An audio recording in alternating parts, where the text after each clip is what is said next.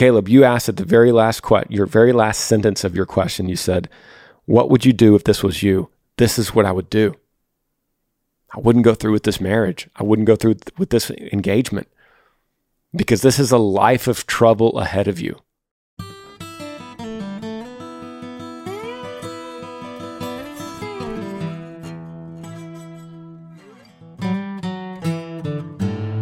What's up, everybody? Welcome back to the Granger Smith Podcast, the format of me answering your questions, no matter the subject. We seem to go through a lot of different kinds of things that life throws at you.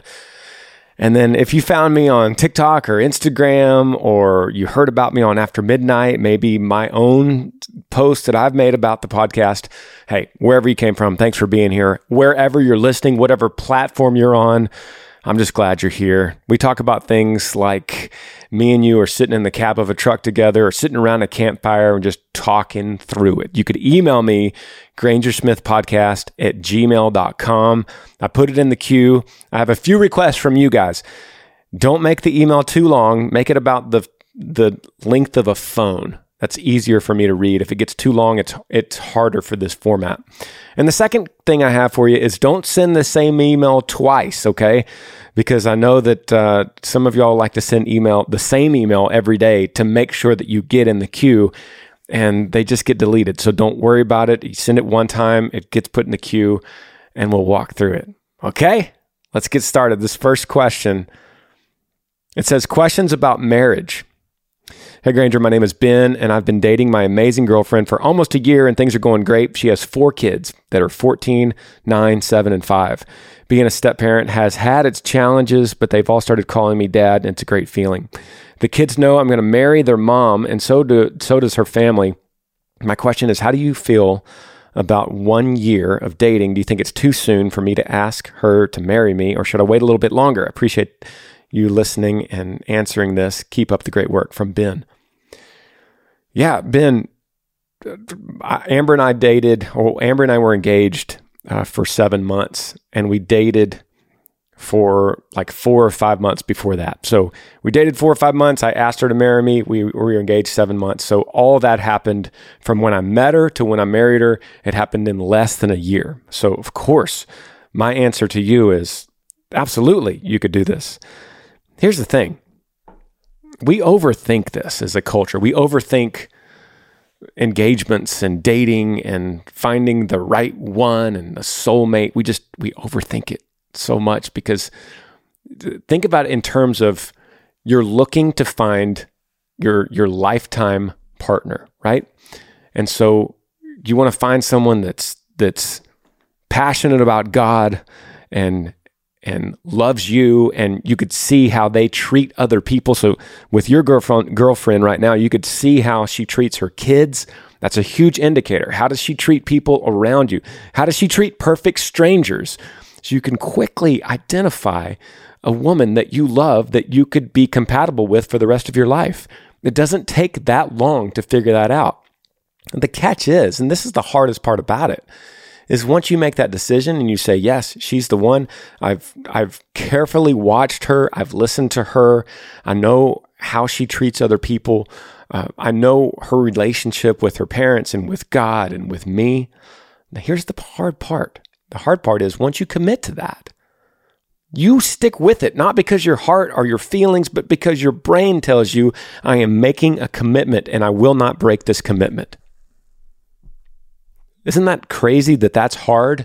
But in this culture, that's the most difficult thing, is keeping your word. Till death do us part, through sickness and through health.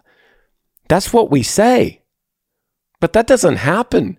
We take those terms so loosely because our heart just falls for someone else, we change our minds because our heart takes us somewhere else. It should be the opposite. Your heart doesn't get to change your mind. Your mind gets to change your heart. Your mind controls your feelings, not your feelings control your mind. Make sure that happens. Make sure that once you make that commitment to her, especially she's got these kids, she's got 4 kids. Don't mess this up for her. Don't mess this up for those kids. So watch her, learn from her. And then once you make that commitment, there's no getting out of it. no matter what your heart tells you or what your feelings tell you. And that's it. It's as simple as that. It's so difficult and so simple at the same time, okay? I wish you the best. Next question says, help, please, life advice. Hey, Granger, my name is Caleb. I'm from Alabama. I'm engaged in a long distance relationship, and her parents have never approved of me and don't like me and refuse to actually meet me. And every time they catch us together, they threaten me, and I've never been nothing but respectful to them the one or two times that I've met them. Can you please help me find out how to go about and how to approach the situation, and what would you do if it was you? Question comes from Caleb. Shout out to Alabama. Caleb, thank you for writing. It's a great question, and I appreciate you trusting me with something like this. And here's what I'm going to tell you. There's a reason why there's this long-lasting human tradition of the man asking the father for permission for marriage, to have her hand in marriage. There's a reason. There's an old tradition of this. And it's so that stuff like this doesn't happen. So I would suggest a couple things. We got to walk through this, but I would suggest a couple things. One, how do you feel about being engaged and asking her to marry you, and you never consulted the father, regardless of if he didn't want to listen to you or not? Regardless of that, maybe he didn't want to meet you. Regardless of that, you said that you've only met him 1 or 2 times. Why? I would ask you that. Why? Because if you're going to say it's long distance, get in your truck and go. Drive there. Get on a plane and go see him. Go to the dad's work, right? Go to his work and sit outside the work and say, sir, I need to talk to you. Hey, do this, Caleb. You don't want to hear, trust me, I don't think you want to hear anything I got to say. So I'm going to say this as respectfully as I can to you, okay? With as much grace as I can. But it sounds like you're in a tough situation, so I got to give you tough answers, right? I would break off the engagement with her. And then I would go to his work, and I would sit outside in the parking lot and just say, sir, my name is Caleb. I want to tell you, I know you don't like me. I know you disapprove of this. First of all, I just want to tell you I broke off the engagement. And he's going to go, good. And you go, but that doesn't mean that I don't love her. I broke it off because I desperately want your approval. Because as I walk through marriage with your daughter, I want to have her father involved. I want, God willing, one day we have kids. I want you as a granddad. I want you to teach our kids, God willing, to go fishing and to drive a pickup.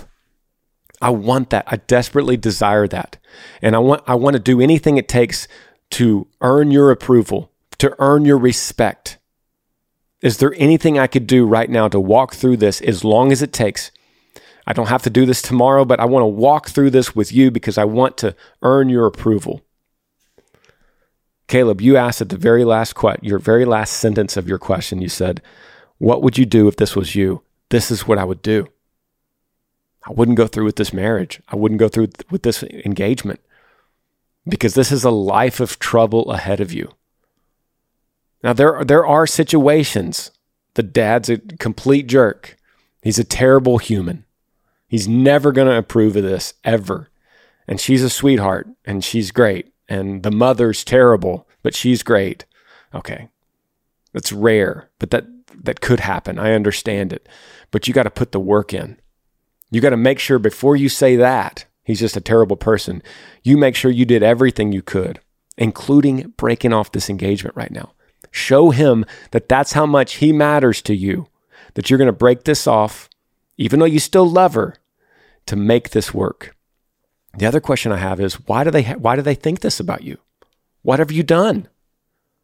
What has happened in your reputation, in your history, that leads them to think you're not good for their daughter? I got a lot of questions. Are y'all too young? Is there something in your past that you've done that you need to repent for to him, that you need forgiveness for from him? Hey, I'm coming to you as not only someone that has been engaged like you, but also someone that's a dad of a daughter. I've got a little girl. So you got to understand, when you ask me this question, I got to think in terms of my daughter. What happens? There's this guy. He's long distance. He asked London to marry him without my permission. I don't approve of him. Maybe it's because I don't know him. Maybe it's because I think he's dangerous for her. Maybe I think he might physically abuse her or verbally abuse her. Absolutely, I'm going to disapprove of that. Absolutely. But I could be broken down by someone that's man enough, Caleb. Listen, someone that's man enough to come to me and wait it out and say, Mr. Smith, I broke off the engagement with your daughter, London. And I broke it off because of you, because I love her and I want to build something with you. I want to build trust with you. I'm asking for forgiveness. I repent for anything that you think that I am, and I want to be better. I want to be better because I love your daughter that much. And I understand how you feel, and I want to make this up to you. And I'll probably say no. But if he's persistent and he shows back up the next day, and I say no again, and he backs off, and he doesn't go back and re-engage, but he waits it out and earns my trust. Okay, now I'm listening. And then eventually you get your now girlfriend, and you say, over Christmas we want to come and have dinner, and we want to talk this out with you guys because we still love each other, and we want to have dinner and just talk it out. This is all up to you guys, parents, but we want to bring this to you because we're still in love. Hey, let me tell you the hardest part, Caleb. This is the hardest part, okay? He might never come around to this. Once again, I don't know your history or your past. He might never come around to this. And if he doesn't, my opinion, I'm not always right on this podcast, but I'm just telling you what I feel in this setting. You got to break it off with her because that's a tough life, and you got to honor him for that. She has to honor. We haven't even talked about her yet, but she has to honor him. Why is she doing this? Why is she going along with this long distance thing? Why is she going along with this engagement when her parents hate you? That's on her too. This is a 50-50 deal. That's on her. Okay, so you're not taking all the blame here. This is partly on her. This is tough. I know you're in a tough situation. I got to give you some tough news. That's just how I feel, okay? Check back in. Do what I said. Try it out. Sounds like you're desperate. You might as well, right? And check back in. Check back in about 6 months, and let's see what happens.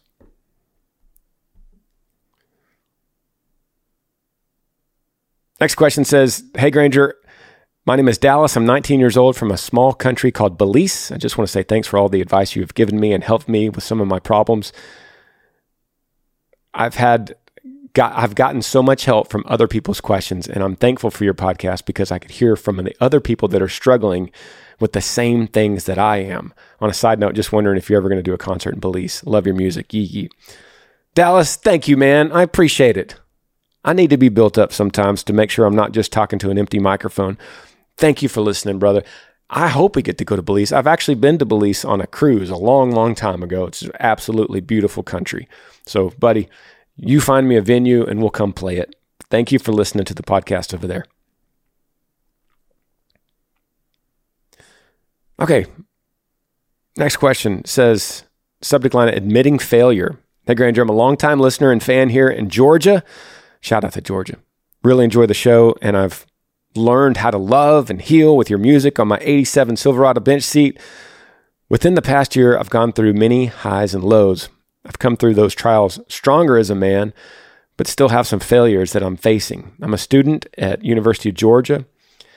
I've had a really toxic relationship and not being happy in my degree. I let struggles get the best of me, and I have a couple classes that I will not be able to pass this semester. I'm embarrassed. I'm ashamed of the things that I've done to cause this. The biggest challenge facing me is admitting this upcoming failure to my family in a couple weeks. I did shut the door on that relationship months back and have changed my major to an area I feel that I'll be a better fit in. And I've also reconnected with the Lord and even had an opportunity to lead a small group next year. I'm just anxious about the future and admitting my failure this semester. Do you have any advice for my situation? Thank you, Grayson. Grayson, buddy, thanks for emailing. Dude, I have been in your shoes. I went to Texas A&M, and my first year there, I struggled and didn't pass a couple classes. Here's my thoughts for you. Your question is, it sounds like you're getting things together. It sounds like you're finding your focus now, and you're finding your drive, your motivation to do better.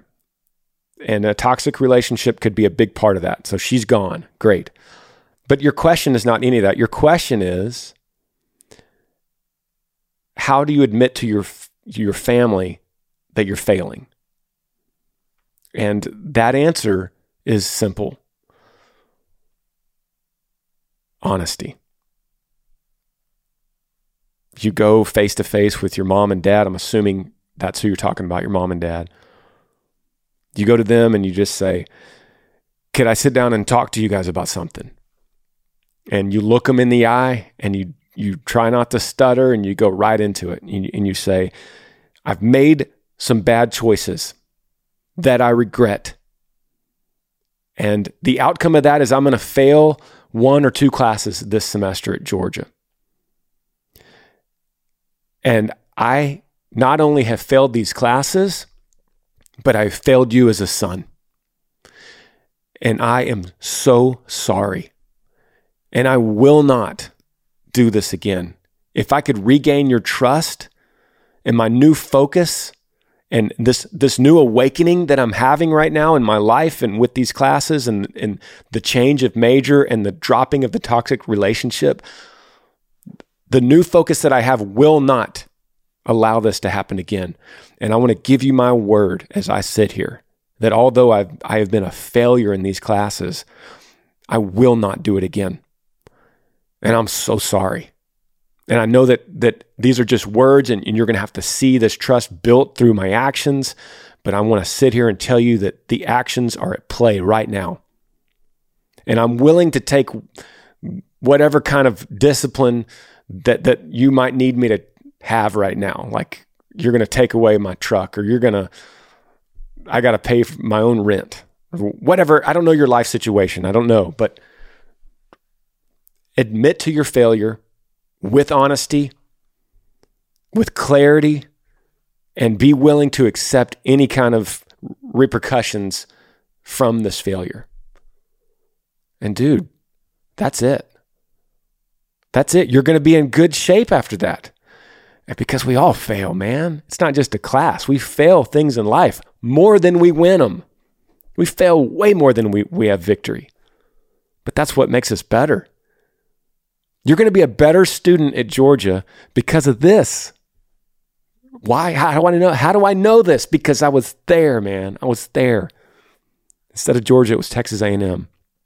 And when I refocused and re-engaged and went back in this with this kind of mentality, I'll be honest with you, after that, school was easy for me. It was so hard before that because I wasn't focused. I had other distractions all around me, and that wasn't the priority. Then when it became the priority and I made that the priority, and I had to face my dad with this. My dad was a scary man, 6'3", 250 pounds, and he stared me down. When I had to face him like that, I didn't do it again. And he made me pay for school from then on. And I did, willingly. He was paying for school my freshman year until after that.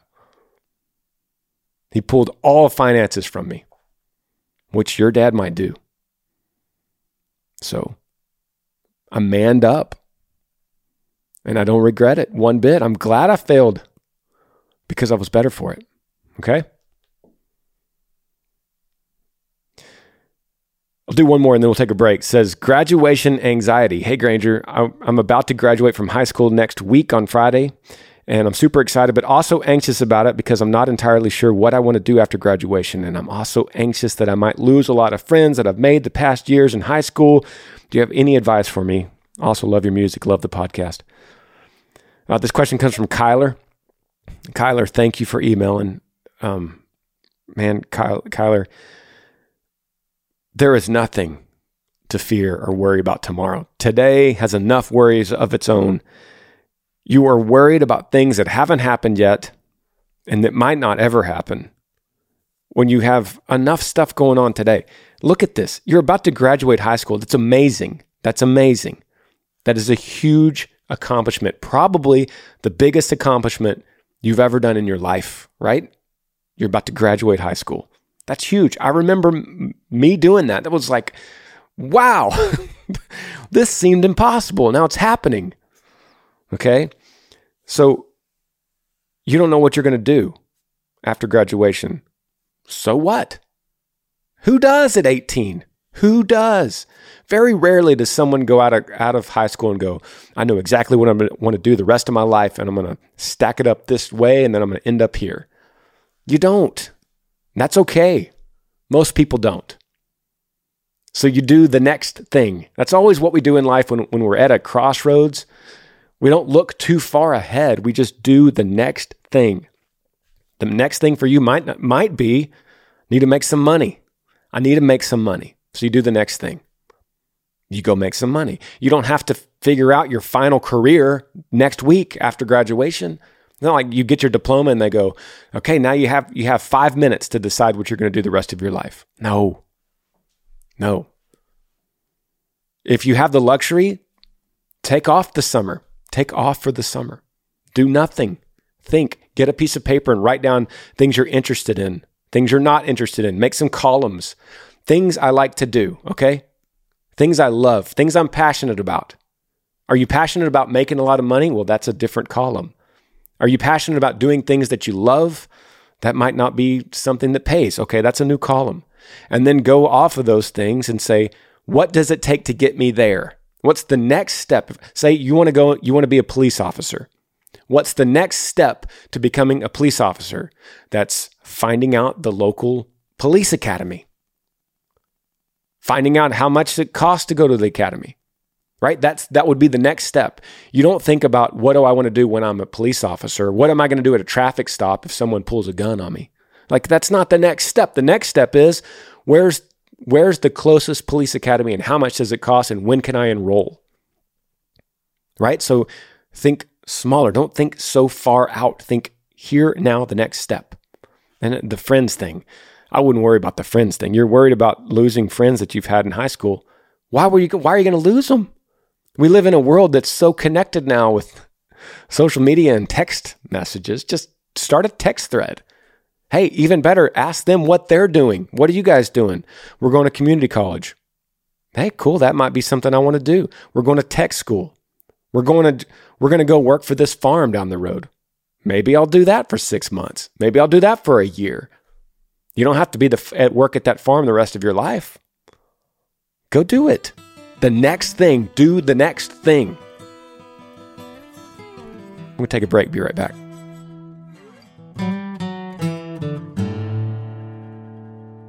This podcast is sponsored by BetterHelp. You know, life could be overwhelming, and many people can get burned out even without knowing it. Symptoms can include lack of motivation, feeling helpless or trapped, detachment, fatigue, and more.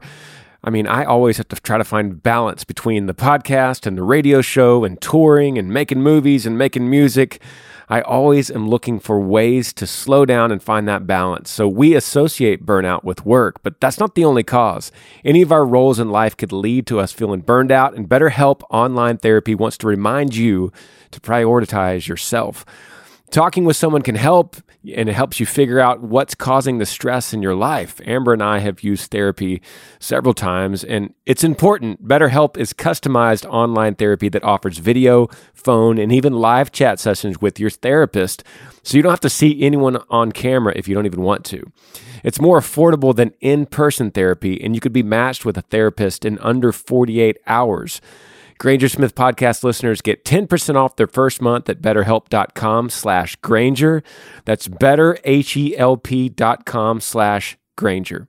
You could also find me at cameo.com. So if you ever need a personal shout out video or an announcement video or some encouragement at all, if you want a personalized video from me, go to cameo.com/Granger, or you can download the Cameo app and search for me. Okay, let's get back to some questions. Subject line here is called Eternal Marriage from Anonymous. Hey Granger, love the Smiths. I'm 70 and I was married 36 and a half years, was sealed to my spouse. I've been single for 15 plus years, haven't met anyone in my age group or anyone single in my age group. And I have to say that I do spend 90% of my time with my animals, work on a small ranch and leave ranch for groceries and Bible study, etc. Guess my question is, how to change an inner feeling that if I was eternally sealed to my spouse, is there anything I would be challenging by being with someone else? Let me say that without stuttering. How to change that inner feeling that if I was eternally sealed to my spouse, is there anything I would be challenging by being with someone else? Thanks for listening to the long Get the Facts email. Okay, Anonymous, thank you for watching the Smiths and listen to the podcast. And I love your question, and it's amazing. Let me first say it's amazing to talk to someone that was married 36 and a half years. That's a beautiful thing.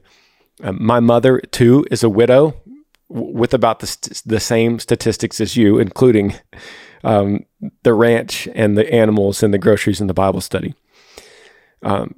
But let me say something. This is very, very important. There is no such thing as eternal marriage. That's what they'll tell you in the Mormon church. And I will get a lot of emails from my friends at the Church of Jesus Christ of Latter-day Saints. They email me all the time to try to correct me. And I've read the Book of Mormon. I have talked to many of my Mormon friends, a lot of them through this podcast and through emails that I get. And they will challenge me every time on eternal marriage, but that is not biblical. Jesus talks about it. Eternal marriage is not true. Apostle Paul talks about it. And so, Anonymous, you'll find this many times as you go through your Bible study. Marriage is not eternal. And I know the arguments, and they are out of context. The scriptures that I will get will be, what is bound on earth is bound in heaven, and that is not concerning marriage. So, your question is, how do I change the inner feeling that if I was eternally sealed to my spouse? Well, as we mentioned a little bit earlier on the podcast, that's a feeling. That's a feeling. So you could change feelings by using your brain. And so many times we take the opposite approach. Like I said earlier on the earlier question, so many times our feelings change our mind, but really, and this is biblical too, our mind is what's going to change our feeling. So by you reading, and do a quick search on it, do a quick search, go to Google so that you could quickly find these scriptures. They're going to talk about marriage, that once your spouse dies, you are then released from that covenant.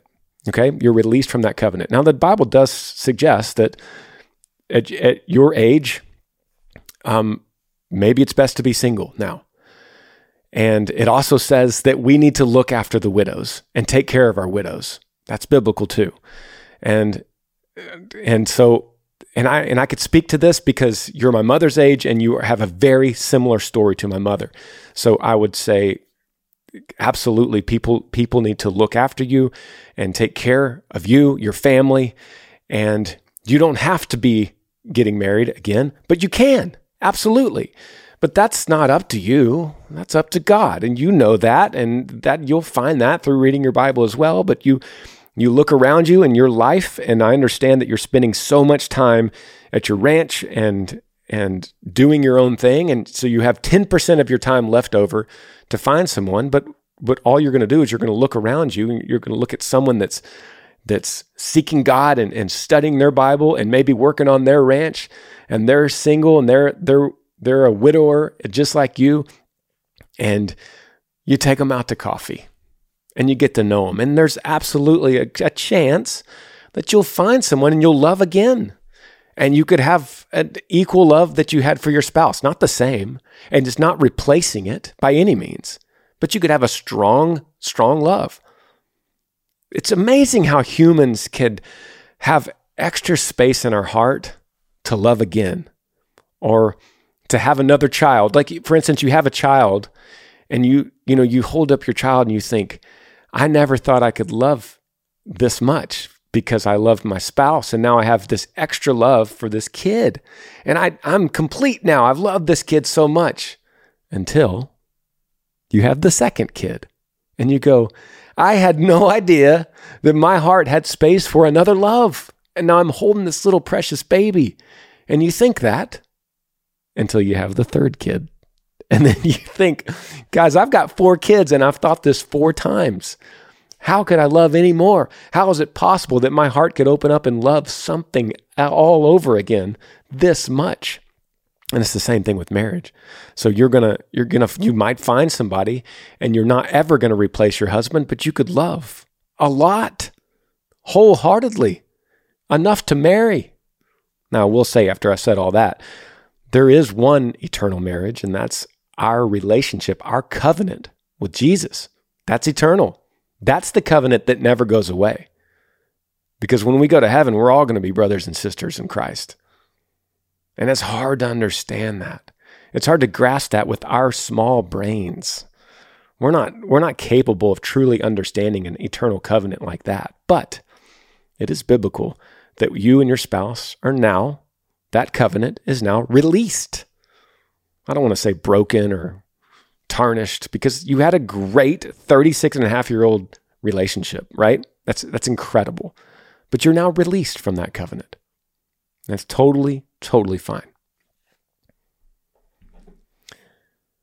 Next question, subject line, contentment. Hey, Granger, I love your podcast and your constant encouragement and advice. Thank you all so much. My name is Kayla. I'm 23 years old from California. I've dealt with a lot of heartbreak in my life already, whether it was from a guy, losing friendships, or losing a loved one. More recently, I've just been struggling on how to be content and joyful in the present moment. What would be your advice on being content and finding joy even in the midst of hurt and frustration? I continue praying because I know that I can only find true satisfaction in the Lord, but it's just difficult sometimes. And adding to that, I went to a Christian college and everyone is getting married and engaged, and I know it's God's timing, but I just feel behind because I'm not even dating anybody, and feeling like I can't be content when other people are basically living the dream, if that makes sense. Thank you for all you do. Kayla, thanks for your email. I appreciate you. Shout out to California. You are not alone in what you're feeling and what you're thinking. You're looking around and you're going to Instagram. Gosh, Instagram is so bad for us, guys. Social media is so bad for us because we look around and we see everyone on their best day. We look at these other people around us and they're all getting married and they're so happy and they're posting pictures with a champagne glass and they're holding up their left hand and they got this diamond ring on it and they're so happy and we're not. How could that be? Why are they so lucky? Why are we not? What's wrong with us? And we go back and we look in the mirror and we say, there's something wrong. There's something wrong with me. No, that's a lie. That is a lie. It's a lie that you're seeing on Instagram because you're seeing that girl that posted that picture and she has 15 pictures and she found the best angle with the best smile and the best eyes that she has. And then she colored it and put a filter on it. And then she tossed it around and she zoomed in so you don't see the waiter in the background of the restaurant. And she cropped it just perfect. And then she wrote a caption and then she deleted it and then wrote another one. And then she showed it to her friends and then they told her to add a few more words. And so she changed the caption again. She's making a fake idea of what is happening to her. I do it. Everyone does it. That's what we do. That's the evil in social media. So you're not seeing the truth. You're not seeing that she's in a relationship that it's very normal and they have disagreements. And he's another human and he's not the best human in the world. None of us are. And then they're going to get married and they're going to have problems. They're not seeing that. So it's a false representation of what you're seeing. So let me just get that part of your question out. The other part, and I could use this for so many questions that y'all send me, but your advice on being content and finding joy, even though you continue to pray, because you know that true satisfaction is in the Lord. So here's my question. We know that this contentment and this joy and this satisfaction comes from God, right? And we know that because of faith. Faith is what activates this. But my question to you is, Kayla, and I love you. Thanks for the email. I got to say that, but I want to give you some tough love. Did you know that faith is not a noun? You're sometimes replacing the idea of faith with grace. Grace is the unmerited gift to you from God. But faith is your part. That is an action. Faith is a verb. So I would say, you know, they talk of faith in terms of a walk of faith. How is your walk in faith? Meaning it's active, it's persistent, it's step by step. So I would ask you, Kayla, what are you doing in your walk of faith? Is what you're talking about just saying, God, help me find somebody. I trust you. Hey, this, let me say it again. What I'm telling y'all, this goes to so many questions that y'all ask. So many people ask me something along the lines of, I'm losing my faith, or I'm struggling with my faith, or I'm trying to find my faith. Like it's gold in the ground, and you got to find this gold, right? And that's your gold, and you put it in your pocket. It's a noun. This is not a noun we're talking about. We're talking about an active verb. So I would say, what are you doing? Jesus says in Luke 6, you say, Lord, Lord, but why don't you do anything that I say? Right? So what are you doing? Are you listening to him? Are you doing what he's saying? Are you going to your Bible and reading those red letter words and doing things? Are you studying your Bible? Are you in a small group? Are you going to church every Sunday because your life depends on it? Are you praying circles around problems in your life? Are you giving it to God? Are you trusting him? Are you glorifying him? Are you actively representing him in the way that he deserves to be represented as the creator of the universe? What are you doing, Kayla? Are you just asking for things and hoping that the genie in the bottle is going to give it to you? Are you looking at the man upstairs, like some people say, like the big old man with the white beard and the white cloak, and just hoping that the genie in the bottle, the Santa Claus, is going to give you some presents? What are you doing? Are you waking up every morning with a fire under you, making that coffee, getting your Bible, opening it up and saying, God, I'm about to open the Word of God. I'm about to open this Bible that, first of all, is a miracle that's even here. Through all the trials and the wars and the tribulations that this Word made it through, the Word of God, I'm about to open it up. God, open my eyes to this Word so that I could learn more about you and your glory, so I could see you for what you are, the creator of everything, sovereign God in control. You're driving the ship, not me. So I'm going to trust you. Open my eyes to these words. It's life to me. These words are life. It's going to satisfy every hunger, every thirst with these words. Is that what you're doing? Is that what your faith is? Are you looking for the genie in the bottle to bring you a man so that you could post on Instagram your ring with a champagne glass and the waiter in the background at the restaurant? Which one are you?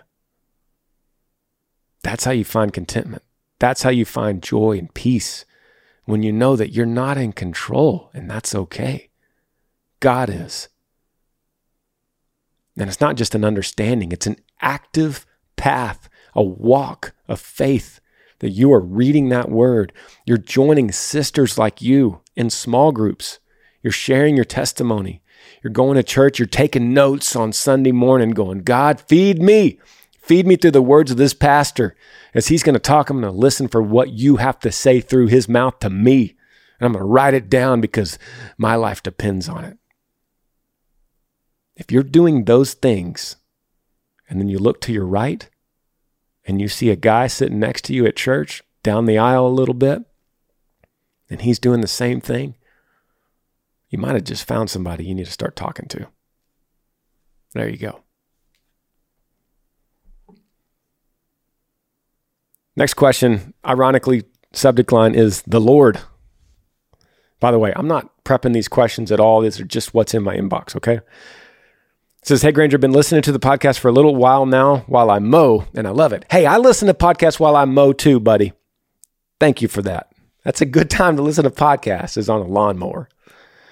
He says, I just have one question. I just joined my youth team at church a couple weeks ago, and I love the people I teach with, and I have such a good group of friends at church. How do I get closer to the Lord?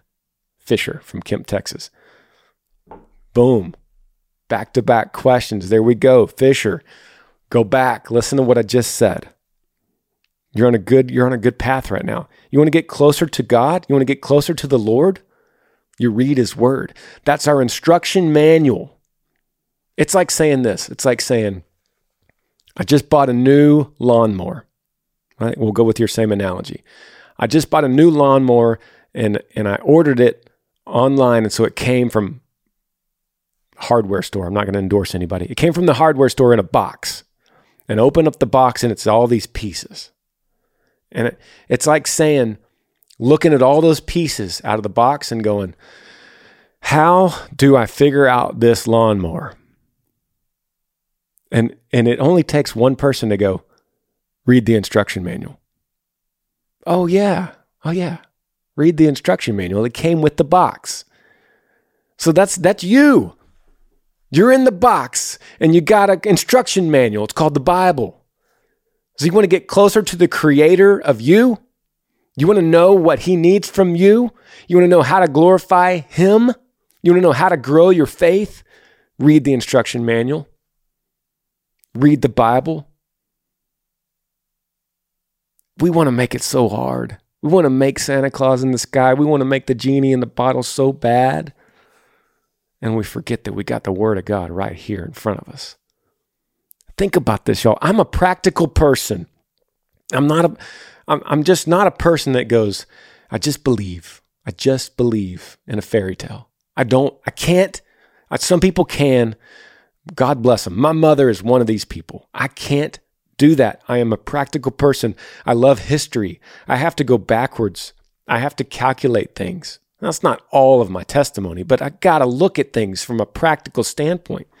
And I go back and I read these words and I go, this is talking about things, people, and places, specific times that they happened in history with eyewitnesses.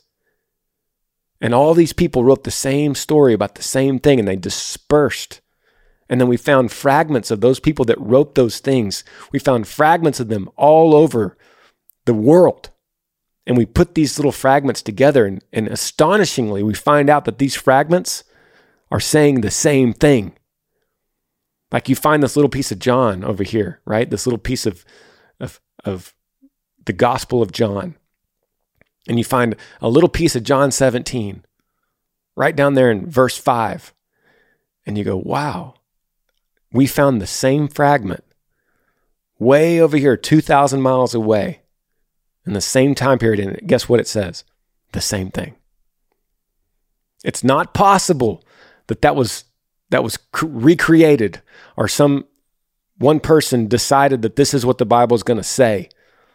It would be impossible to stop that kind of movement from happening unless it really happened.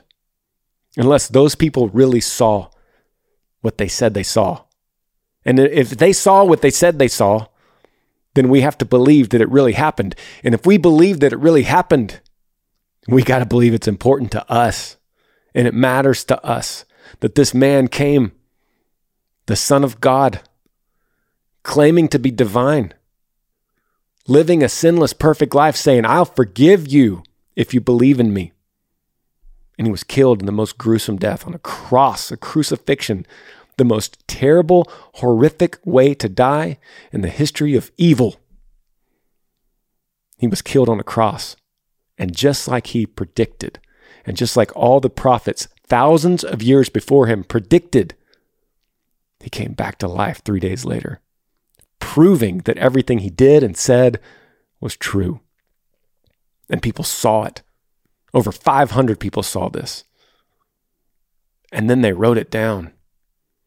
And then they were killed for it. Do you think they would have been killed for it if it didn't happen, if it was a lie and you're getting tortured and people are ripping your limbs off and cutting your head off and dragging you through the streets behind a horse until your skin falls off? Do you think one of them probably would have said, okay, stop, please. It was made up. It's not true. But they didn't. They went along with their own deaths because they knew that something more important mattered than their own death. They knew that death was already defeated and that their life was just beginning after death. They died for this. We have to think about this practically. We have to look at all these martyrs. We have to look at the story historically. This isn't one person under a tree having a dream and writing a book. That's what other religions will do. This isn't a talking head that just says, do this, do that, follow these rules to be closer to God. It's not what the Bible does. It's not what it says. We have to look at it practically. At least me. I'm speaking just for me here. I'm not trying to preach to y'all. I'm just speaking from my brain, saying practically, I look at this and I go, wow, that should matter. Those people are either crazy or lying or telling the truth. And I'm pretty sure if they were crazy or lying, they wouldn't have been killed for it. First of all those people couldn't have been crazy. It's too many of them. And if they were lying, I don't think they would have gone along with their own beheading. I think right there when that axe starts coming down on their head, they would have said, whoa. Because all they had to do during these times, all they had to do was tell him it was a lie. But they didn't. They took it. They took the pain. They took the death. Some of them were put on crosses, just like their Lord.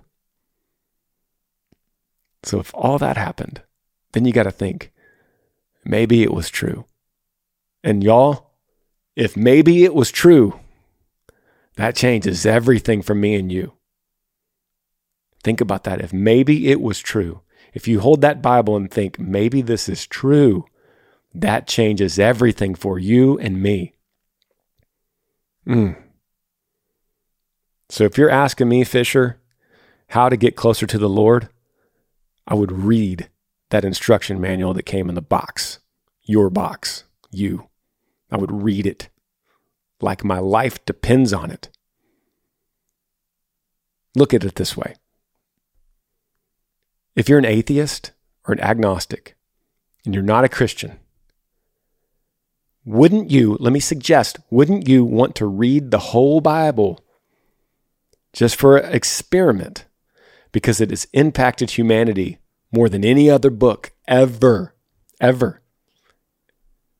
And it starts the story in the beginning of the book all the way back at the beginning of man.